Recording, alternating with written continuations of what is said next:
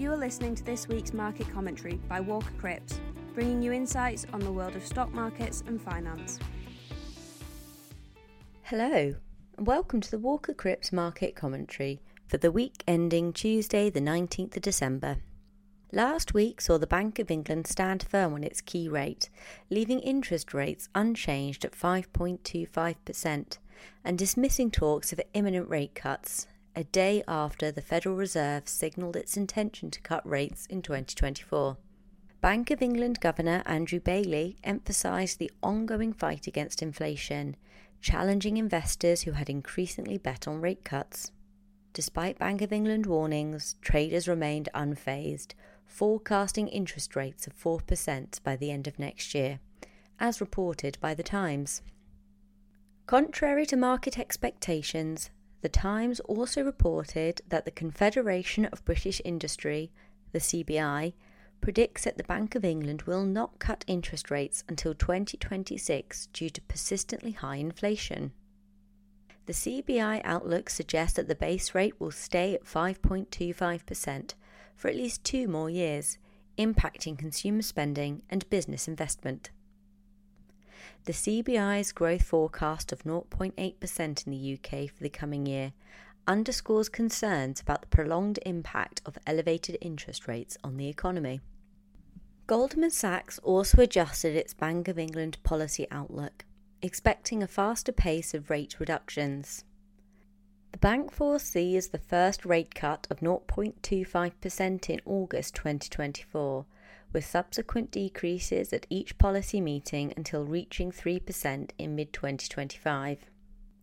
This accelerated pace, compared to previous expectations, aligns with historical rate-cutting cycles, updated European Central Bank forecasts, and a quicker decline in inflation. The shift in Goldman Sachs' outlook adds complexity to the evolving narrative on central bank policies.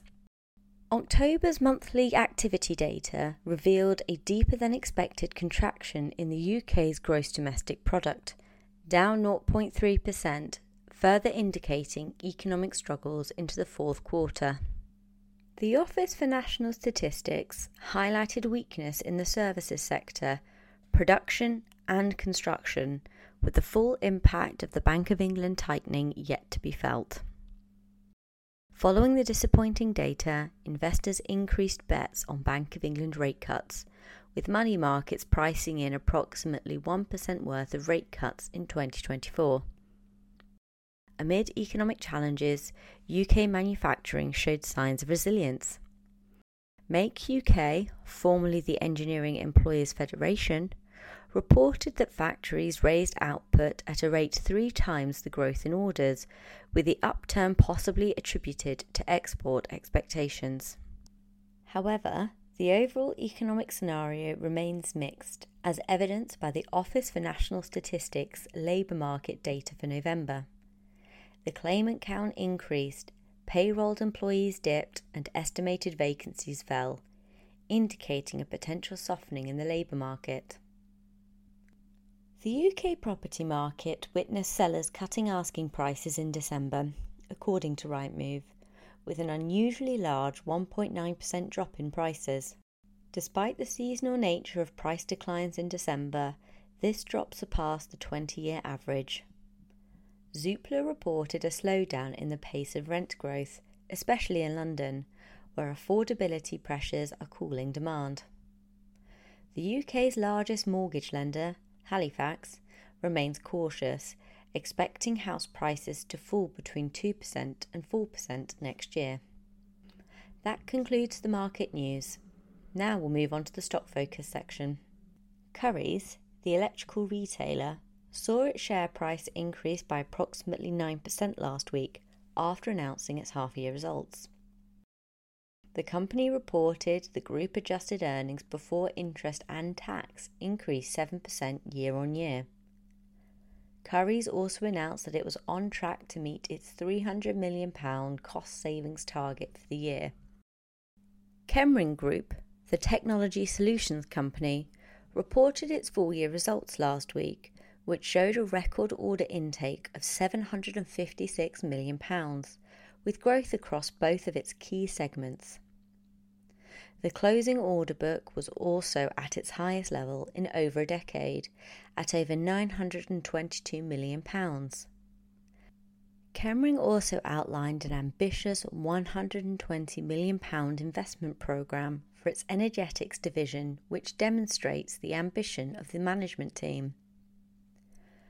Overall, investors appeared reasonably pleased with the strong set of results, with the shares closing the week approximately 2.3% higher. Entain, the international sports betting and gaming company operating both online and in the retail sector, saw its share price increase by approximately 16.9% last week, after the company announced its chief executive officer is to step down with immediate effect. It was also announced that Corvex Management has acquired approximately 4.4% of the outstanding shares. Corvex believes that Entain is at a critical stage and could benefit from the expertise it can provide. That concludes this week's market commentary. We will be returning in 2024 on the 9th of January. Merry Christmas and a Happy New Year. This was Walker Cripps Market Commentary. If you'd like to hear more, please visit our website at www.walkercripps.co.uk. To keep up with our latest news and content, you can follow us on Twitter and LinkedIn at Walker Cripps.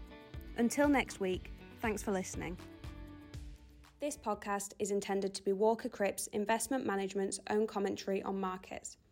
It is not investment research and should not be construed as an offer or solicitation to buy, sell, or trade in any of the investments, sectors, or asset classes mentioned.